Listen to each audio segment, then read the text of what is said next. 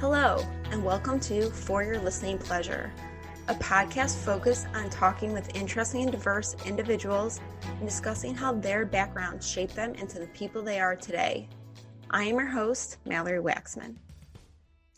Today on the podcast, it is an honor to be kicking off Women's History Month with Dr. Somi Javaid. Dr. Javaid is a board-certified OBGYN and a pioneer in the women's sexual healthcare space. She is the founder and chief medical officer of HerMD, an integrated, evidence-based model revolutionizing women's healthcare.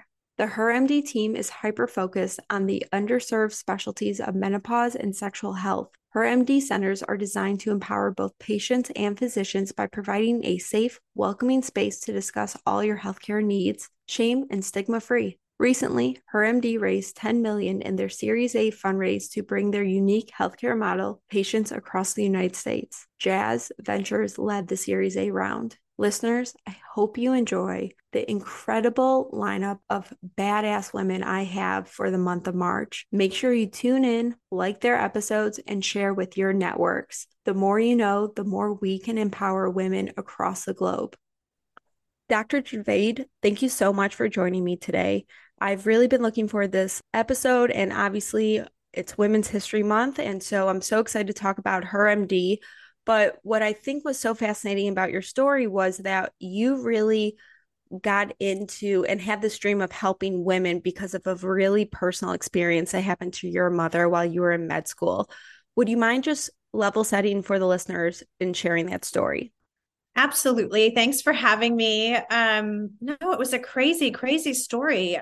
I was pre-med at Northwestern at the time, and my mom had bounced in and out of hospitals for about 6 weeks, complaining of chest pain, left arm pain, shortness of breath. If anyone Googles that now, even if you're not a doctor, you're going to think, oh my God, it's her heart.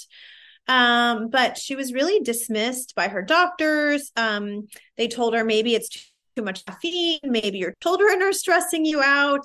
I remember looking at her EKG, and I was pre-med saying this is not normal. And her cardiologist said, well, women's EKGs are abnormal or can be abnormal, but not indicate heart disease.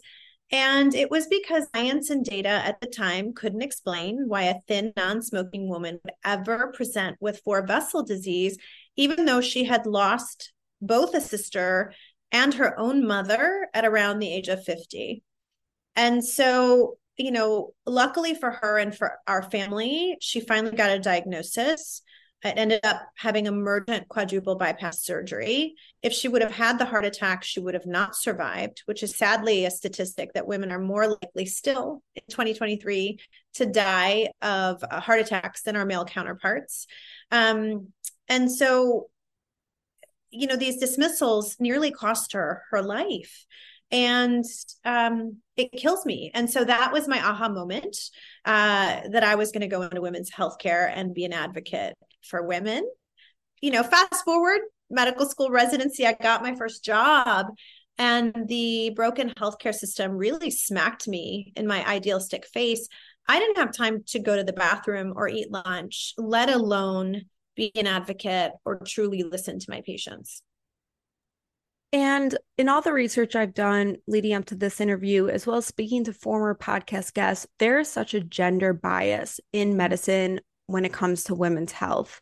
And in 2018, a Forbes article talked about that from head to toe, that women only receive about 4% of the medical funding and care that men do. When I heard that stat, I was blown away because we make up 50% of the population.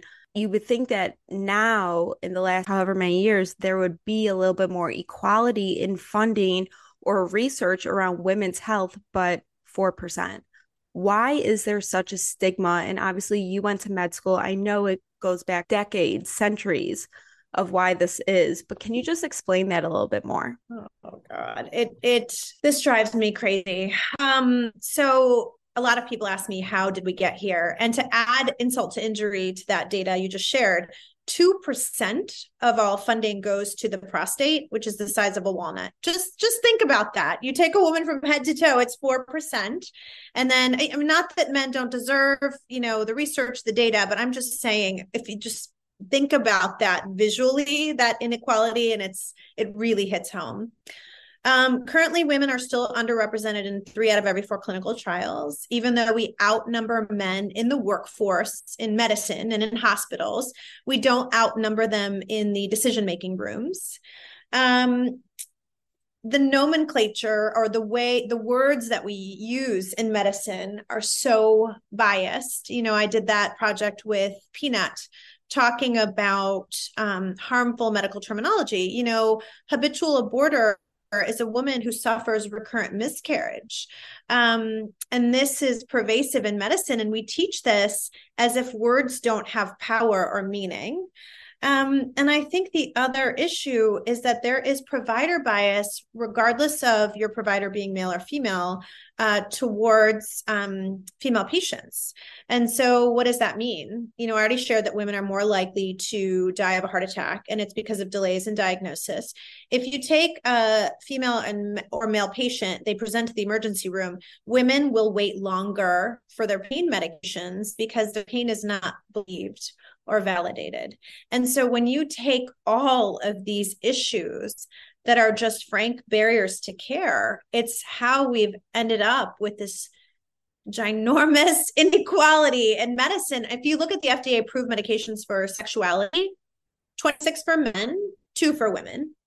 If you look at the data about, we take care of a lot of survivors and their sexual health, male patients are asked about their sexuality, their sexual health 9 out of 10 times.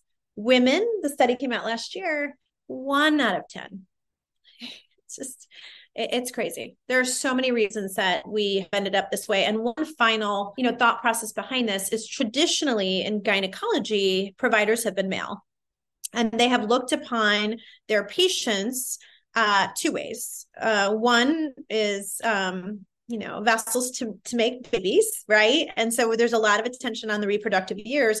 And the second is vessels for male pleasure. And so that can explain some of the discordance when it comes to sexual health drugs and how we've gotten here, and why, like in medical school as a gynecologist, I never learned about female sexual health other than contraception, fertility, and maybe pain. And, we're never taught about female pleasure, arousal, orgasm, desire. And that's crazy to me. And I think that's why nationally, less than 20% of OBGYNs are even trained in sexual health or menopause. There's so much to unpack there. And I'm really excited to have this conversation because I think it's coming at a moment where women are owning their sexuality. You and I met through the Womanist Menopositivity Tour, and Sally Mueller, who was on the podcast, started a brand really focused around menopause. And lately I've been seeing the word menopause on People magazine and of several other publications. It's starting to become more mainstream and talked about, but I have also heard you say you got no training around that. And every female goes through that period. There's not a lot of research when 50% of the population, it's not a question, it's a fact, will go through this during their life cycle. But what I thought was so interesting when we were talking, when we first met, was just how the 15-minute appointment, how medicine today and the way the insurance needs are set up is that you are trying to squeeze almost 6 patients sometimes into an hour. And it's really hard for a doctor to really understand what you're going through in 15 minutes when someone's knocking on the door and saying you have 2 other people waiting for you. What we spoke about is women can say they're tired, can say they're feeling all these things, and some doctors just chalk it up with, well, you're a mom, you're working, it's normal, it's natural, but they're not really fighting for their patient. Can you talk about what that was like for you when you were in that system? Because obviously now you have HerMD, it's completely different system, and we'll get there, but what did you think when you were having those, door knock conversations and just moving through patients daily? Here I was, a physician, and I felt broken. I felt like a failure. I felt helpless. And that's why I wanted to, and ended up quitting my job, because, I'm a physician and a mother, and spent all these years training. And most providers, you go in because you want to help people, you want to heal, you want to be partners in their healthcare. And because of non-physicians, decision makers at large institutions, because insurance companies, the reimbursements are so low that you are forced to see patients every 15 minutes. And it's crazy, because think about talking to a patient, garnering their trust, going through their history and physical, examining them, finding out what medications they're on, talking to them about the most personal issues in their life, and then trying to discuss their options, the risk, benefits, alternatives. Don't forget to document it all in the chart, right? Typing, which I didn't learn. And then sending off all the prescriptions and make sure you put in all the orders for any labs. And you're supposed to accomplish that in 15 minutes. A study came out last year showing that 8 hours of work for a provider is actually equivalent to north of 27 hours of work. And so that is the strain we're putting on providers. And there was an article that just came out today talking about how providers are leaving the workforce. Like, enough is enough. They don't have mission. They don't have the ability to have autonomy. And it's not what they signed up for. Like, they want to take care of patients, and they want to give patients the time that they deserve. And so when patients come to me and they're so angry with their providers, I'm like, you probably wouldn't have liked me either, because when I was in that system, it's not that your provider is broken, the system is broken.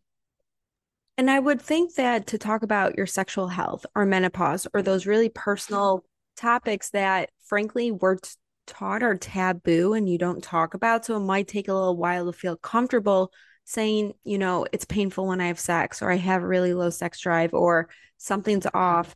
15 minutes isn't a lot of time to get vulnerable and open up and feel comfortable sharing these issues you're having. So you just kind of don't talk about it. And I feel like that ends up snowballing in the future, because there could be something wrong. Or why should you be having pain constantly if you're trying to have sex with your spouse? That's no way to live, but we're not really giving them the opportunity to have that conversation. And it's why we have such inherent delays in diagnosis in female conditions, particularly those that may have a problem with sexuality as one of the symptoms. Like fibroids, there's a huge delay in diagnosis. Endometriosis, one of the symptoms is, sexual pain, particularly deep pain in the pelvis. And that has up to a 10-year delay in diagnosis in this country. And so to me, it's criminal, because you're making these patients invisible. They're trying to come to you. They're trying to seek care. They want help, but we're not giving them the tools, either with the time, the expertise, or the education. And so really we are punishing them and kind of giving them extended amount of time with their disease process, and the cost is too great. I meet women who have lost their marriages, who have lost their self-esteem, who have lost their partners, who have left their jobs. 900,000 women in the UK left the workforce because of undiagnosed or untreated menopausal symptoms. And so, I've heard some callous remarks before about, well, it's not going to kill her. Like, why all this passion? Why all this expertise? There are so many issues in healthcare that we treat that it is not fatal if you don't treat, but it's about quality of life and confidence and what matters to that patient. So, it really makes me go from 0 to 100 when someone dismisses female healthcare conditions. Also, I think it's so interesting because men, I could name like 5 different medications to help with ED. And I've seen, and I have to email them because it bothers me all the time, him and hers. Yeah. Yes. So when you look at their marketing, the male commercials are all about filling medications, Viagra, or hair loss, or stuff to make them feel good and be their best selves, while the female commercials are Lexapro, depression medication, all these things. And it's like, wait, you're marketing to the same demographic, but you are putting out that stigma that, oh, well, men, not a problem. We can totally help you get hard, get your hair back, feel your best self. Women, you're dealing with anxiety, depression, we feel sorry, so we can help with those medications. And I just look at that as someone in marketing being like, you're only continuing these stereotypes and not thinking about women's sexual health or women's, menopause or what's going on. And it bothers me. So I'm going to get off my soapbox about that one. No, a very wise friend of mine who's in this industry said this exact thing that you're picking up on. When there is a male issue, when it comes to sexuality, it's always about biology. When it comes to female issues, it's always blamed on psychology, right? Like exactly what you're alluding to. When the truth of the matter is, sexuality, regardless of gender, is a biopsychosocial issue. And what do I mean by that? Yes, it's about hormones and medications and your health history. But it's also about what is going on in your life and what is going on with your mental health. You have to take all of those parameters and issues into account. I remember, for example, meeting a woman who had reported low desire. And when, she came to me because another doctor had written her one of the prescriptions for low libido drug or HSDD, and she had failed it. And when I started asking her questions that we do at HerMD, because we have those 60-minute appointments, it turns out that she was being abused in her relationship. And so you can write all of the drugs in the world, but if someone is hurting you, you're not going to have desire. And we had a very long conversation about that together. And, she shared with me that she had never been able to share that with anybody else. And given the time and the space and that feeling of being comfortable, she was able to share that. And I think that is a huge component that is missing in healthcare today. Let's talk about HerMD. You are a female Pakistani woman from the Midwest with no VC ties, and you're older than most individuals who start the VC process. And realistically, less than 2% of all VC dollars go towards women. I would say most people would say you were climbing up Everest, but you believed so much in HerMD and what you needed. Talk about, how did you get that seat at the table? How did you finally say enough is enough? Did people think you were crazy to start this? Or did, once you explain to people why you were doing this, they realized, no, this is the next wave of medicine? Oh, people thought I was nuts. Number one, I was reminded over and over again about the odds stacked against me, all those statistics you named. And if you add all those other parameters, that I'm a minority from the Midwest, that I'm a dinosaur because I was in my mid to late 40s, it was less than 0.5% chance of succeeding. So flip it the other way. I was told that you have a 95.5% chance or 99.5% chance of failure. 99.5% chance, I was told, that you would fail. But I surrounded myself with really, really smart women and a team who really believed in the mission. And we had a very powerful story. And our practice at that point had 2 locations, Ohio and Kentucky. And we had attracted women from 35 states and 3 countries who were seeking out the type of healthcare that we were delivering, which is general gynecology, advanced gynecology, menopause and sexual healthcare, but within an insurance-based system. And that has not happened before. And to top it all off, we have almost no provider turnover, meaning our doctors and providers, they don't leave. That's unheard of in medicine, because by 2025, we're expected to lose nearly half of our workforce because of COVID-related stress and strain. And what I was talking about earlier, that they're not happy, they don't have mission, they don't feel validated, and they don't feel part of the team. And so we literally, our first fundraising round went like this. We had so many VCs that got it, understood, and wanted to support us. Now, that being said, I heard a lot of no's. And I heard friends saying, why do you need to do this? You're successful. It's fine. Just keep your little practice. I heard things like, your husband makes enough money. Like, why are you trying to do this? And as a minority woman, I had people look past me and be like, where's your leadership team? Like, basically, who else is in charge of you or in charge of this? And which is crazy. I've been doing this 20 years. I sit on medical advisory panels. I'm a key opinion leader. I lead and participate in clinical research trials.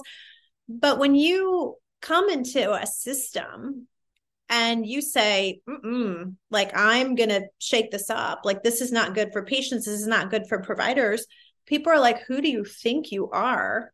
And they really challenge you. And, you make people nervous when you truly want to exact change. So let's talk about the first location. You opened it up in your hometown in Ohio. And what I found interesting was you also have a med spa part of it. And so it's kind of like your women want to feel good, both like sexually, but also they want to look good too. And let's be realistic. We all do Botox. We get stuff done, not to please other people, but for us. And if we're willing to spend the money, I know that I would love to go to a med spa where I knew maybe I was spending an extra dollar or two a unit, but that was helping on the other side of the building individuals who maybe couldn't afford healthcare or need to have surgeries that other insurances weren't going to pay. Can you explain how you thought of this business model? Because I think it's brilliant. It's so funny because so many people didn't lock on. And a lot of my patients who saw me for a lot of years are like, Dr. Javaid, just explain. We trust you. We love you. Like, why are you doing this? When I started the business, I knew that one of the biggest barriers was time and that I wanted to give patients time. And I did not want to be a doctor to just affluent patients or people who could afford it. So I wasn't going to go concierge. That was against every fiber in my being. I wanted to be a doctor to nearly everybody. And so I knew I wanted to take insurance. I knew I didn't want to be concierge. I did not want to charge patients a membership because these are all other barriers to care. And I knew that aesthetics was the most rapidly growing industry and you didn't need a residency for it. And I knew all these med spas were super successful, but I was like, we're going to have doctors and providers on site, which makes it even safer for patients. And the med spa truly brings in a lot of revenue that helps support 60-minute appointments. Insurance companies don't even reimburse enough to break even because people are like, oh, you got paid by insurance. And I'm like, And we are not nearly paid as well as some of the hospital systems or some of the bigger players because we're still considered new, right? Even though I've been practicing for 20 years. And so I wanted to bring in something that if women spent money and brought in revenue, they would get something for it. It wasn't just to be a member. And it also is, if you think about it, continuity of care. Women come in and they're like, I want my hormones, I want my annual, and I want my Botox. Or women with certain conditions, let's say polycystic ovary syndrome. There's hormonal imbalances that can cause really bad acne and hair growth. And so women can get their acne addressed, their fertility, their abnormal bleeding, their ultrasound, their fertility meds, or their contraception. But they can also get their laser hair removal and they can get it in one place. And because we have physicians on site, our solutions for hydrofacial are the strongest available. Our lasers, there's no limitation on the strength because once again, we have providers on site. So you're getting the best of the best as far as medical spas. You're getting something if you're spending money. And you're absolutely right. I compare it to a Tom's shoe. People are like, are you worried about other med spas that pop up? I'm like, no, people support us because they recognize that everyone gets access to this exceptional healthcare by supporting the spa. And so it's a phenomenal win-win. But I will tell you, there were a lot of raised eyebrows initially when I did this. And now there's a lot of copycats. I hear that imitation is flattery, but a lot of copycats now who are trying to pop up and attempting to do the same thing because it works so well. So you just opened up your fourth location for HerMD in Carmel, Indiana, and you have another one coming up in New Jersey shortly. And I know you've said that by like 2023, end of this year, you want like 15 locations. I might be overpopulating that number, but you're planning on growing, which I love. And women from all across the country drive to your clinics. Obviously, over the summer, Roe versus Wade got overturned, and it feels like there is a huge attack on women's health and women's bodies. How has that shaped her MD? Are there legal issues you have to worry? Are you looking at which states to really open? I don't know how much you can get into it, but I was just really curious when I was reading that women are driving 30 plus hours to come to your first few Yeah. locations. Yeah, no, we had a woman drive 2 days from Florida to come see us because we took her military insurance and she had a sexual issue that other doctors just told her, be thankful you're alive. And she was like, I want my libido and I want to save my marriage. And so we were able to help her. Roe v. Wade did change, or the overturning did change some things for us for sure. So I do have to say this, HerMD does not provide medical or surgical abortions, but we definitely provide the counseling before, the counseling afterwards. We do provide emergency contraception, like Plan B. We do place IUDs, not in pregnant uteruses. That was an old-fashioned way to perform abortion.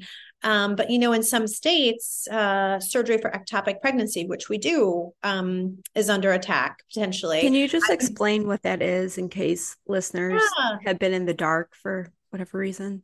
Yeah, so an ectopic pregnancy is a pregnancy that resides either outside of the uterus, in the fallopian tubes, on the ovary, in the abdomen, or potentially a part of the uterus where it cannot survive, like the cervix.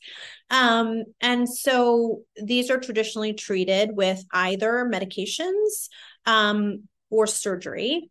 And in some states, a lot of states have made a carve out and said, okay, that is not considered an abortion when a doctor takes care of an ectopic pregnancy medically or surgically. A medical or an ectopic pregnancy is not viable. And some people have said, well, just transfer it. In history, there has never been a successful transfer of an ectopic pregnancy. Now, there have been a few case reports of an abdominal pregnancy actually making it to term. There are case reports. But it is the number one risk for maternal mortality, meaning the risk of women dying are from ruptured or untreated ectopic pregnancies. And so you're really talking about compromising a living, breathing human being for a pregnancy that will never come to fruition. And so, there's that issue that our legal team researches and keeps up with in every state that we're in. And the second issue, in some states, there was potentially going to be legislation going after IUDs because IUDs do not always prevent fertilization, which is when egg and sperm meet. Sometimes one of the mechanisms they work is preventing implantation. And so some lawmakers were trying to label IUDs as abortifacients, which is simply not true.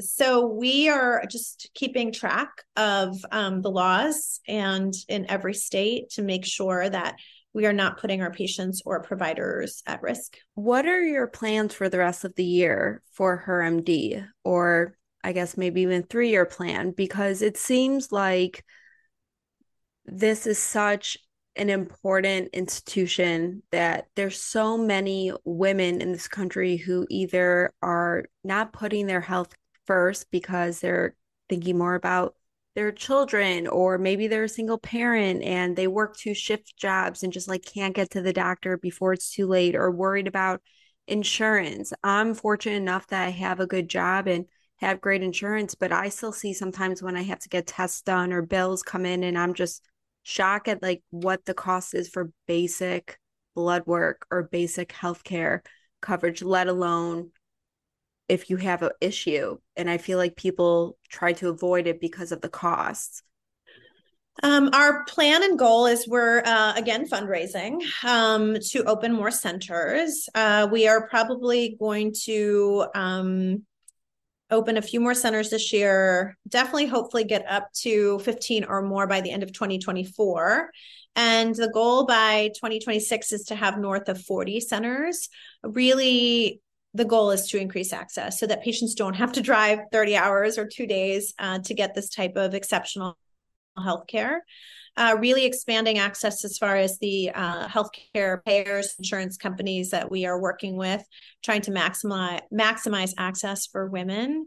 And then continuing to train our providers via a vehicle we call HerMD University, so that we can really break that lack of education, right? That statistic of less than 20% of OBGYNs being trained in menopause and sexual health care really needs to end. And so that is HerMD's mission, right? Is to fix healthcare not only on the patient side, but also on the provider side. And so those are the goals.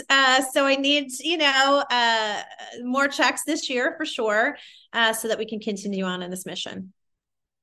Let's talk about menopause. It seems like it's a big buzzword. It's finally having its moment where people are talking about it, not afraid to hide it.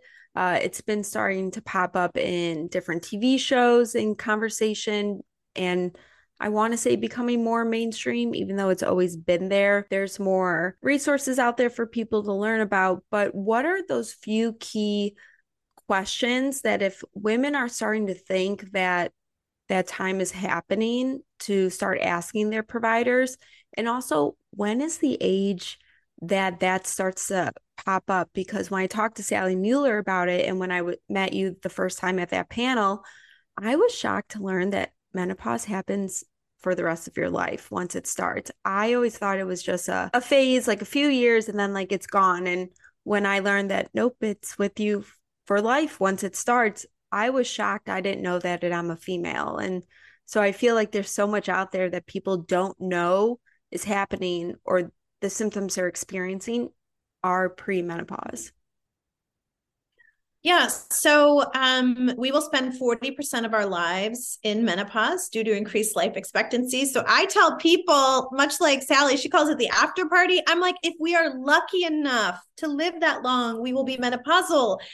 The average age in the United States is 51. The years preceding menopause is 12 months with cycle, or women's had a partial hysterectomy. We draw a menopause hormone to check if they are in menopause. So there's two different ways to diagnose it. The average age in the United States is 51. Perimenopause, which can cause all of the symptoms of menopause. There's like 30 plus that we have recognized. You can have all those symptoms. The only thing is you're still having some type of menstrual bleeding, but that perimenopausal period can last up to 10 years. And so what you want to start doing is really documenting all your symptoms. Is it insomnia? Is it vaginal dryness? Is it diminished libido? Is it painful sex? Is it weight gain? Is it joint pain? Is it word finding? I have some people who are like, I can't find my words. And just really keeping track of your symptoms, keeping track of your cycles, and then of your family history and when women went into menopause in your family, and then talking to your doctor about options. Hormones, I'm a huge fan, as long as you're a candidate. Nothing protects your bone, brain, and heart like hormones. There are also non-hormonal prescription options for hot flashes. There are a lot of options, whether over the counter, vaginal moisturizers, lubricants for sexuality, vaginal suppositories, which contain hormone, which a lot of people are still candidates for, even if they can't take a systemic hormone. So talking to your doctor ahead of time, knowing your options is huge. I was talking to Stacey London, who's a huge proponent of menopause and awareness.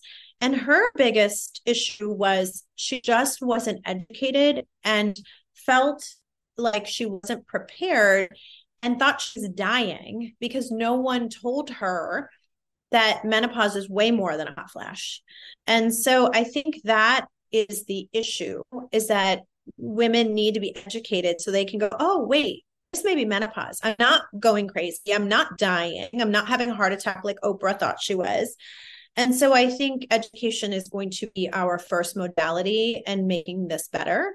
And then I think the second is educating our providers, making sure they give patients the correct information, and we don't scare people off. Did you read the recent article? I loved it, in the New York Times, about how women have been misled about menopause and how we keep sticking to this very outdated, study. And a lot of doctors and providers stopped learning after that. And they didn't stop and learn all of the new clinical trials that said, hey, that study not the greatest. It included a lot of women we wouldn't treat now, a lot of older women that wouldn't be candidates for hormones that are going to get diseases at that age group anyways. We all do as we increase, through our years in life.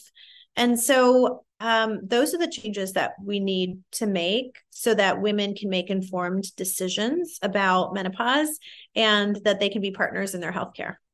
Well, what I found interesting is when I was listening to a different interview you talked about how for OBGYN, your residency was 4 years, and out of the 4 years, only 4 weeks was dedicated to menopause. But here you're saying that every female goes through this for possibly up to 40 years, but you only got 4 weeks of training around this topic that can vary. There's such different extremes of what menopause looks like for all different women. I don't know if it even changes based off of your heritage and where you're from, or if you've had any other life issues growing up. Is that going to change how menopause affects your body? But there's not really been a lot of research or clinical studies recently looking at this. And I know at HerMD, you do some clinical studies within your practices. Have you been trying to focus more on like those with menopause, or have you tried to even start your own clinical trials around this? Because this is something you're seeing almost in all your patients. Oh God, we have a research department. We are but mighty. Definitely are focused on homegrown research. We do work with some outside companies that may be looking for clinical data. We have done some in the sexual health space. Actually, that's where most of our clinical research has been. Doing our own full-blown clinical research trials, millions and millions of dollars, like millions of dollars. And so our best bet is to partner with universities that have wanted to work with us, pharmaceutical companies, therapeutics companies, device companies that truly have the money to support this type of research. And that is going to be our best bet now until HerMD can start obtaining grants, which is a future goal of mine, just not yet. Right now, the goal is to build out these brick and mortar, to also expand our virtual access. We didn't touch upon that, but to do telehealth. So in every state where we place a brick and mortar, we will then pick up not only that telehealth state, but surrounding states, recognizing that HerMD patients do drive in, they're willing to drive in a couple of hours. And so expanding access. So that's what we're concentrating on now, but definitely we are doing our clinical research and would love to expand that as well, because you know this and I know this, that data is the only way we are going to change things, the status quo for women, and make exceptional healthcare standard of care. And so data is very important to us. Speaking of telehealth, how has that changed how women are communicating with their providers? Do they feel like if they're home, they're able to open up more? Have you seen like an increase in being able to have those more effective conversations? Because sometimes it's easier to, if they are in an abusive relationship or something's going on, instead of like saying, oh, I'm going to the doctor, just having that phone call, maybe it doesn't tip off, whoever's living in their home or whatever the circumstance could be. So what we've seen, so two things with our virtual care. So everything's done on video. So we can see the patient and assess them as well, but they're coming in from further and further away because of the virtual care, which is really nice. And when you come into a brick and mortar location, even if you don't live in that state, we can take care of you for that year continually virtually, which has really expanded our access to patients, which is really, really nice. This month, we are expanding into sexual healthcare counseling. We had a clinical trial showing how successful we are with the drugs that we use for low libido for women, particularly because we get them into pelvic floor physical therapy, we get them into counseling. And so remember that biopsychosocial approach. And so we have brought on our own counselor, and we are really going to expand that program so that we can offer that within the HerMD family. And so you're right. Some patients are a lot more comfortable doing that in their own home. and they're able to open up. It also gives them the ability to test the waters to see if HerMD is a good fit for them. And a lot of times people ask me, what can people do virtually? You know, we all saw those jokes of women, you know, getting ready for a pap smear virtually. Okay, we're not doing examinations. We do not have patients send us pictures or do anything like that. It's face to face like this, but we can start menopause consults, sexual health care consults, address weight loss, which we do because 80% of women that come into HerMD are upset about weight gain, which can happen in menopause. And so we can send them lab orders so they can get their labs drawn. We can send them orders to get imaging if they need that at an institution close to them, if there's not a HerMD close to them. So we can really facilitate a lot of care. Obviously, we cannot do an examination, a biopsy, or anything like that. But for us, it's really expanded access to patients geographically. I'm so excited to watch HerMD grow. I think this is a phenomenal option for women, and it's definitely been long overdue. I hope that funding people listen to this, and if they know someone, reach out if they're able to help or connect you with others who are willing to either help with trials or donate money or know people who are in the VC world, because this is something that women aren't going away, health issues aren't going away, menopause isn't going away. And if the corporations and the hospitals aren't going to put resources behind it, I'm happy like you are taking a stand to do so for women across this country. I know your time is very, very valuable, so I just appreciate you coming on and speaking with me. I end every episode with the final 3 questions, and the first question is, if you had a quote or a mantra that you live by, what would that be? See, I have multiple depending on my mood, but you know, I love well-behaved women rarely make history, because so many times I was told to just behave or just stop. If you obey all the rules, you miss all the fun. And one that I say to myself and to my children is, the most valuable piece of real estate you will ever own is here. Fill it with dreamers, doers, magic makers, and let all of the detractors go. So those are a couple of the mantras I live by. I love it. The second question is, if you could relive one day, which day would you choose? I say this to my kids all the time. I want one day with each of them. So I want 3 days. I have 3 children, and it would be around the age of 3. And I would let the dishes go. I would let work go. I wouldn't be on call. I wouldn't pay attention to anything else other than what they and their imagination, like what they wanted to do. That is what I would kill for. That age of innocence and magic. Mm-hmm. I love that. Yes. And then the final question is, if you had a theme song that played every time you walked into a room, which song would you choose? Oh, you are funny. So I will tell you this. I, do a lot of pitching. I do a lot of talking. And so I have a soundtrack, right? Because we all have days where we feel amazing some days, and then some days they are awful. And that is the roller coaster of being, I think, a mom, a woman, an entrepreneur, a doctor.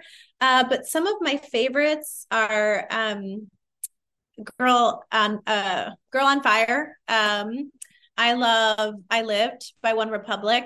I love This Is Me. I love Midnight Rain, Born This Way, Champion. I think it just depends on the mood I'm in, what I'm getting ready for, what's going on, both personally and professionally. But it just depends. And there's lyrics that speak to me from every single one of these songs. And so what I do is I just keep dumping it into the hype playlist, and I play it when I'm up, when I'm down, when I'm in between. And it really helps me. No, I think music is such a motivator, and it when you hear those lyrics that either when you're sad or happy that just speak to you, I always joke that I'm that person that I'll replay the song again because the lyrics didn't hit me hard enough sometimes. But I am going to go ahead and add a few of those songs to the For Your Listening Pleasure theme song playlist, so listeners can hear what motivates you and gets you ready to go into those VC meetings and talk about your mission. I mean, if you want to talk about the one that we listened to over and over again, it was Taylor Swift, The Man, when we were fundraising. Because if you think about it, yes, it would have been so much easier, but we kept going, So I always joke about that one. So it's actually so funny. A former podcast guest, Aaron Gallagher, who this whole time you've been talking, I'm like, I'm going to connect you to over email. That was her song as well. And she said the exact same thing you did. So thank you so much, Somi, for everything. So excited that I got to meet you in person previously, and I'm hoping that HerMD at some point opens up in Illinois so we can help people who definitely need it here in Chicago. It's on the roadmap, friend. It's on the roadmap. Great. Thank you.